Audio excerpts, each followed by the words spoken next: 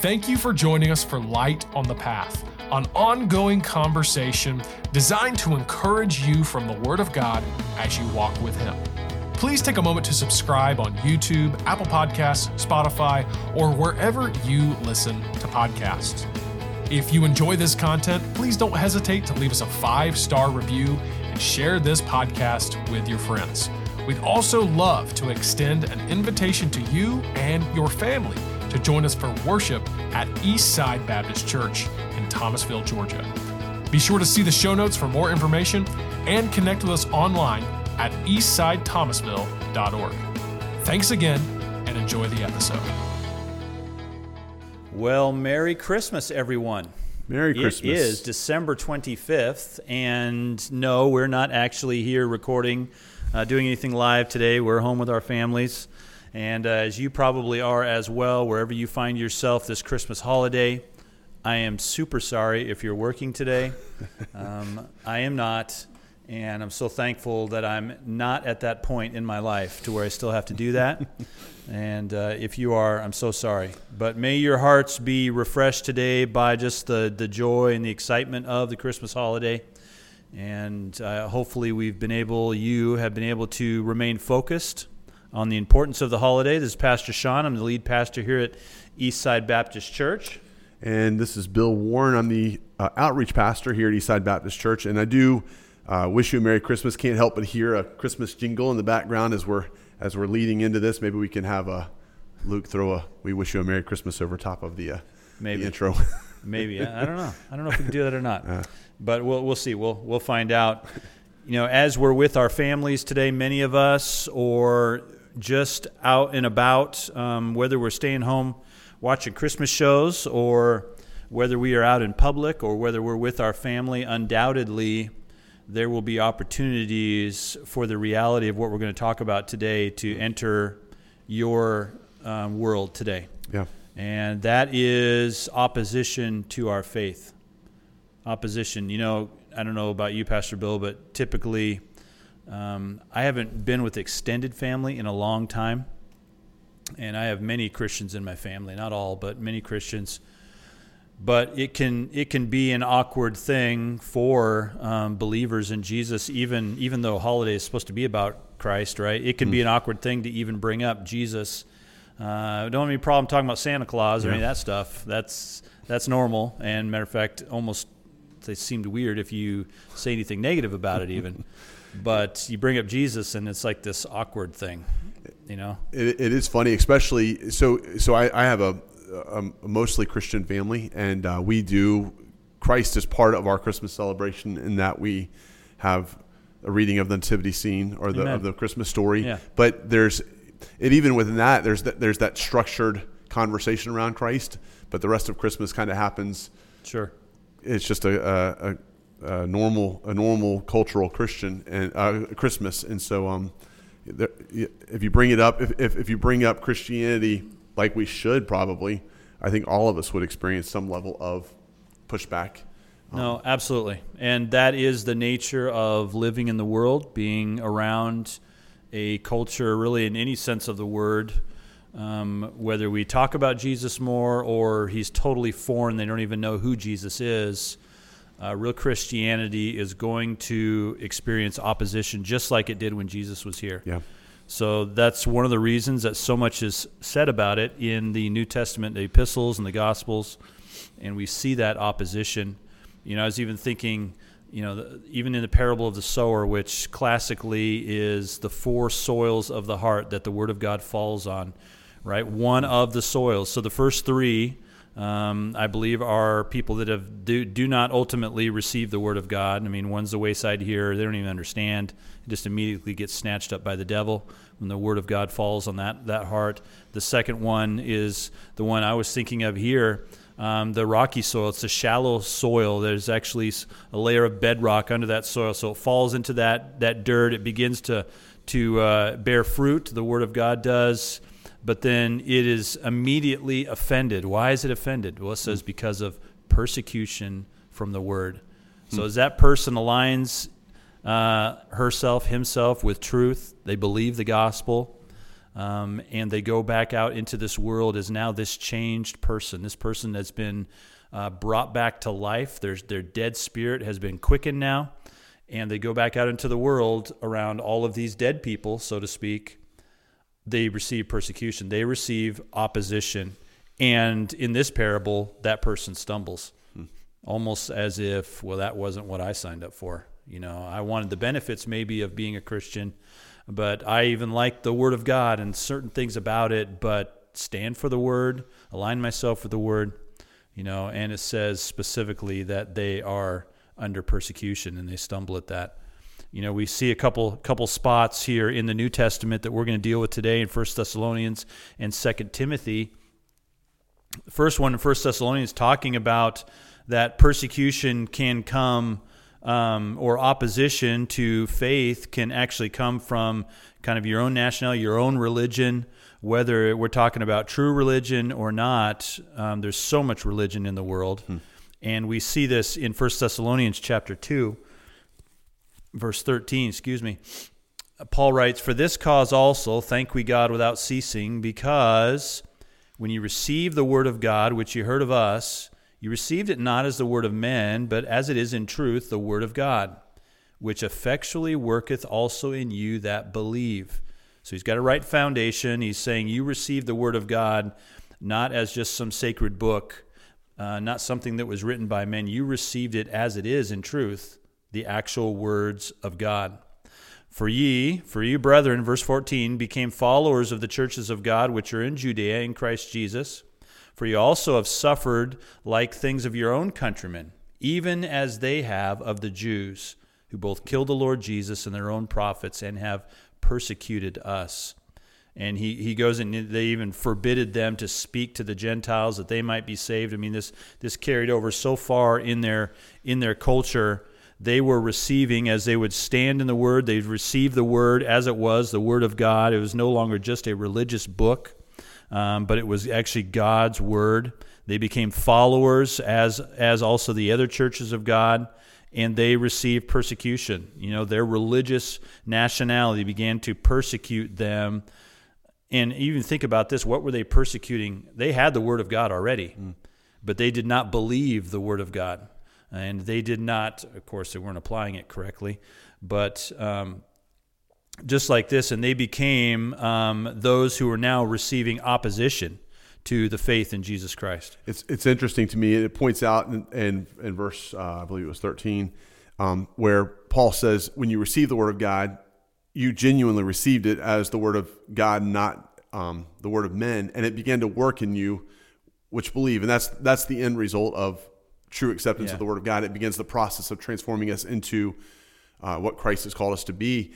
And that's where we tend to face opposition. So the verbal acquiescence to Christianity. So we live in a quote unquote Christian culture, and so you go out into downtown Thomasville, especially this time of year where people have had a focus on Christianity, and you ask people if they're Christian, there'll be a verbal acquiescence to it. There's a verbal, yes, I'm Christian. And generally that's in contrast to I'm not Muslim, I'm not Jewish, so I'm Christian.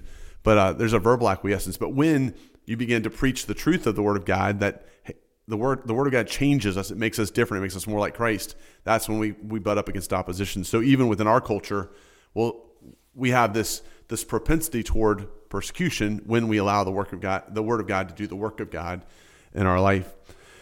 And it's interesting. So we had opposition within the Jewish culture, those who ascribed to the old Jewish law versus those who are following this new faith in Christ. But even, and we talked a little bit, Pastor, even opposition within the practice of the Christian faith. You had, as Paul and his co-workers were doing their mission work, the church in Jerusalem began to push back against the distribution of faith the distribution of the gospel into the Gentile community, and it even led to a confrontation between Peter, one of Jesus' disciples, one of the founders of the church in Jerusalem, and Paul as he's doing his mission work. So opposition may come culturally from cultural religion. It also could come within the faith as God calls us to another level of obedience and submission. Yeah. No, you're right. That's a good point. You know, I look at that passage, and Paul starts off saying how thankful they are for these Thessalonian Christians because the way they received the Word of God, as you pointed out. So by default, the people that were not receiving it, God's Word, as the words of God, they were receiving it as the words of men.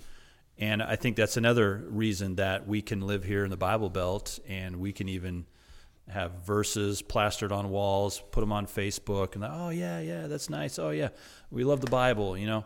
But how many are actually have accepted this as this is God's truth, this is God's law, this is the way to live? Say, whoa, hold on, that's not where I'm taking it. That's not what I signed up for. Yeah, almost like that parable of the sower, where when God's word is really lived, there's opposition to it. Yeah, you know, there's something else. Something rises up within the natural man when the natural man is faced with truth and God's righteousness that opposes that. They're not in line anymore. Well, and I think there's a part of us that, so it talks about within the parable, that shallow ground. I think there's a part of us that calls out for truth, and so we want to know truth. And so when we're first introduced to the gospel, I think our spirit and the Spirit of God kind of connect within that gospel. And so you see people interested in Christianity or within principles of Christianity or truth within Christianity. But then when you get to the point of, wait, this means I have to do something different than culture. I have to do something different than what my natural self wants to do. So opposition may come from external sources. It may also come from just our own nature, where we say, hey, wait a second, God, your words ask me to do this, and I don't want to do that. That's so. Well, and amazingly enough, too, in 1 Thessalonians there, in spite of that opposition, Paul is so thankful also for the fact that they became followers of the churches of God. Yeah. Even in spite of that opposition, you would think in a worldly sense, I mean, I don't know what the percentage would be, but a majority of people, when you oppose them, they back down. Yeah.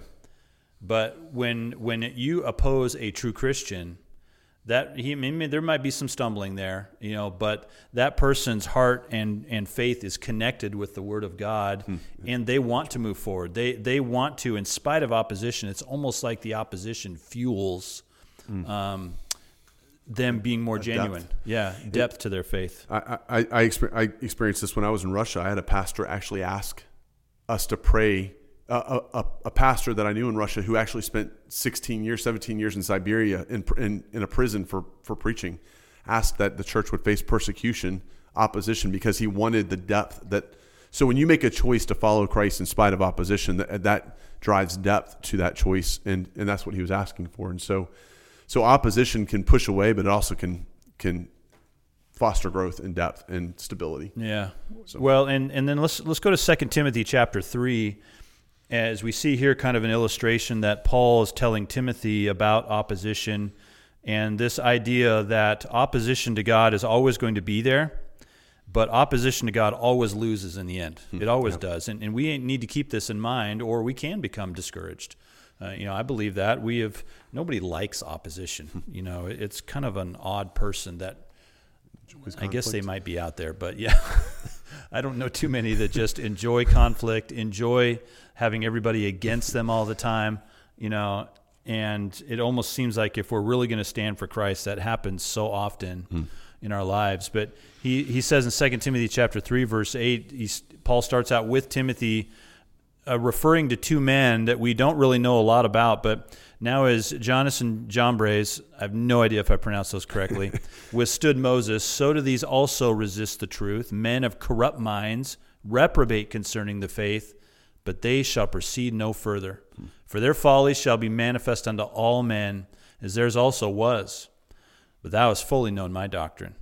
If we stop there for a second, he refers to these two men that withstood Moses, the man that was called by God to lead the people out of Israel. And Jannes and Jambres, if you study Jewish legend, that's the only reason I knew this, these men are believed to be two of the magicians that were in Pharaoh's court, and they opposed the plagues. They could replicate a lot of the beginning miracles by God, if you would.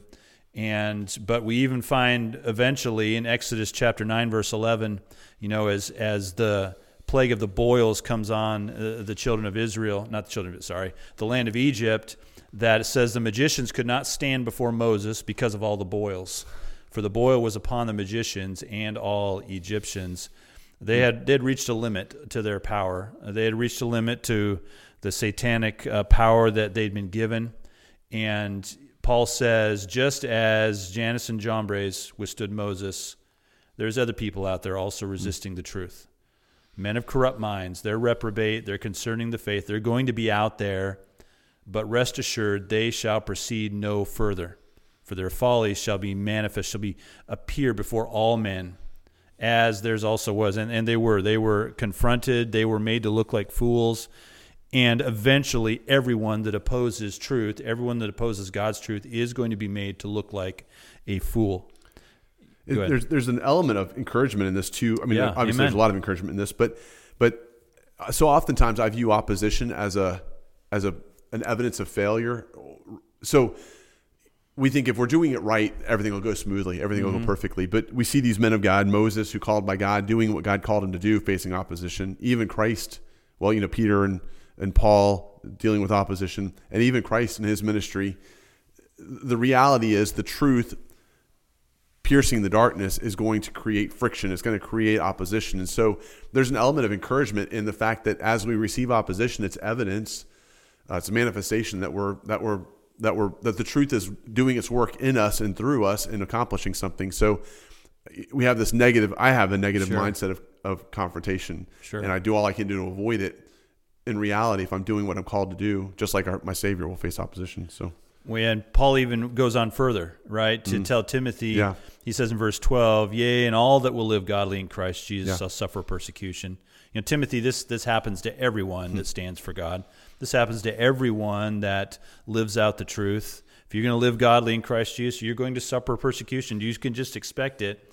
He says, because evil men and seducers are just going to get worse and worse. They're going to deceive. They're going to be deceived. This is not going to get any better. He says, but Timothy, be encouraged. Continue in the things you've learned and the things you've been assured of, knowing who you learned them from. And he goes on to his scriptural background. He was blessed to be raised in a family that taught him the Word of God, which eventually led to his salvation. And Paul lays this foundation here for the Word of God. When you're continuing, what's going to get you through this persecution? What is going to allow you the endurance to outlast all the opposition that will come from faith in Christ and standing on the Word of God is going to be your involvement in the Word of God, your continuation, your learning of those things. You're accepting that, just like Paul said to 1 Thessalonians, that you've accepted it as the words of God, not just the words of men, not just a good book, not just good advice, but these are God's word. And he caps off in 2 Timothy here, this very popular verse, all Scripture is given by inspiration of God and is profitable for doctrine, for reproof, for correction, for instruction in righteousness. For what point? That the man of God may be perfect, thoroughly furnished unto all good works. God has given us His word to sustain us through any kind of opposition. Opposition will eventually come to its end, but they're all going to be made to look like fools, whether it be in this physical life or in the judgment.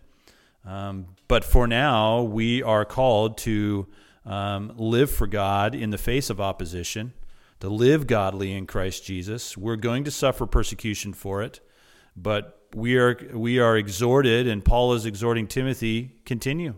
You have the Word of God to stand on. Stand on the Word of God. He gives, I've heard a passage, not original with me, but I just think it's such a better way to understand what he's saying here. He has said the Word of God is profitable. It always brings profit. It brings a benefit for doctrine, reproof, correction, and instruction. So that's doctrine. That's what is right. That's reproof. That's what is wrong. That's correction. That's how to get it right. And instruction, that's how to keep it right. That's how to stay right, how to live right. So you hear what is right, then you hear what is wrong, then you hear how to get all your wrong stuff right, and then you hear instruction on how to continue in living that righteous life before God. And that's all comes from the Word of God. And I love the ending of that. So Paul's challenging Timothy, his disciple in the faith, and when he's he's leading into ministry, he says, as you're doing ministry, as you're standing on truth and for truth and projecting truth, you're going to face opposition, but know what God's doing in all of that opposition through his word is that you, the man of God, may be perfect, thoroughly furnished unto all good works. And so in the middle of opposition, Satan's goal is to pull our eyes off of truth, off of the word of God and the work of God, and focus on the opposition. And that's where naturally we go, I want to get rid of the opposition. How do I stop this uncomfortable moment? But recognize that our heart, our focus always should be on the end of 2 Timothy 3, where he says, hey, God's doing a work, and that work is through his word. It's through his word, it's in his word, it's by his word, it's in you, and it's perfecting you into the image of a son. And so don't allow ourselves to be focused on the opposition. Focus on the truth that God's doing in our life, and then projecting it out into those that he brings into our path. And it's a wonderful place to be. Amen. And I like to, you pointed out continue. That's a challenge for me, because so often when I bump up against opposition, my first recourse is to pull back. It's let's find a different path. And Paul tells Timothy, just buck up and keep Sure. going. Continue in the work. Yeah. Well, and we may experience this even today. Yeah, We're absolutely. getting together with our families. Yep. Not everybody has Christians in our families, and sometimes it's even hard to tell where they stand on those things until you bring it up, and then it's either good or bad after that. And, even look at Timothy. I was just thinking of this, that this is an older man in the faith, Paul. He's up there in years now, speaking to a younger pastor. We don't know exactly how old Timothy here is at this point, but he's still a young man. And our young people need us to be reminding them of this. They need older Christians, those who have come along in the faith, that have experienced this persecution, this resistance already, that have continued. Now we need to go back and remind the younger generation, those who are younger in the faith in Christ, that they need to do this as well. We need to be vocal about this. We really do. And Paul was very faithful to do that. And but I want to follow that example as well. Amen. Well, we want to let you get back to your Christmas holiday, and honestly, probably some of you are watching this on Tuesday, or listening to this on Tuesday. But if you happen to tune in on Christmas, we hope you have a wonderful day today, and we hope that you do have some profitable gospel conversations, some rest and relaxation, time with family, whatever that looks like for you, and that you concrete in your mind that you need to stand for Christ. You need to stand on the word and words of God, and that is going to bring opposition. Just expect it, but continue. Amen. Continue. This is how this lost world is actually going to know who Jesus is, when we continue through this opposition, just like we're so thankful somebody in the past did for us. That's how we came upon the gospel. Grateful for what God did in their lives. We now serve the benefit of that, just like Timothy's benefit from his grandmother and his mother.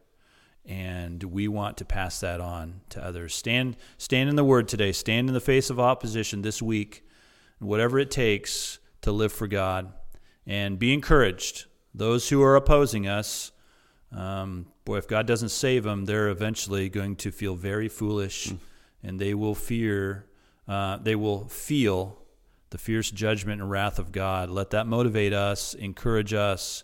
This will come to an end, so our enemies will not be there any longer, but our enemies also need to hear the truth. So let's be the truth tellers in their lives. Amen. Hope you all have a wonderful Christmas today. We wish you a Merry Christmas, and we will see you next Monday.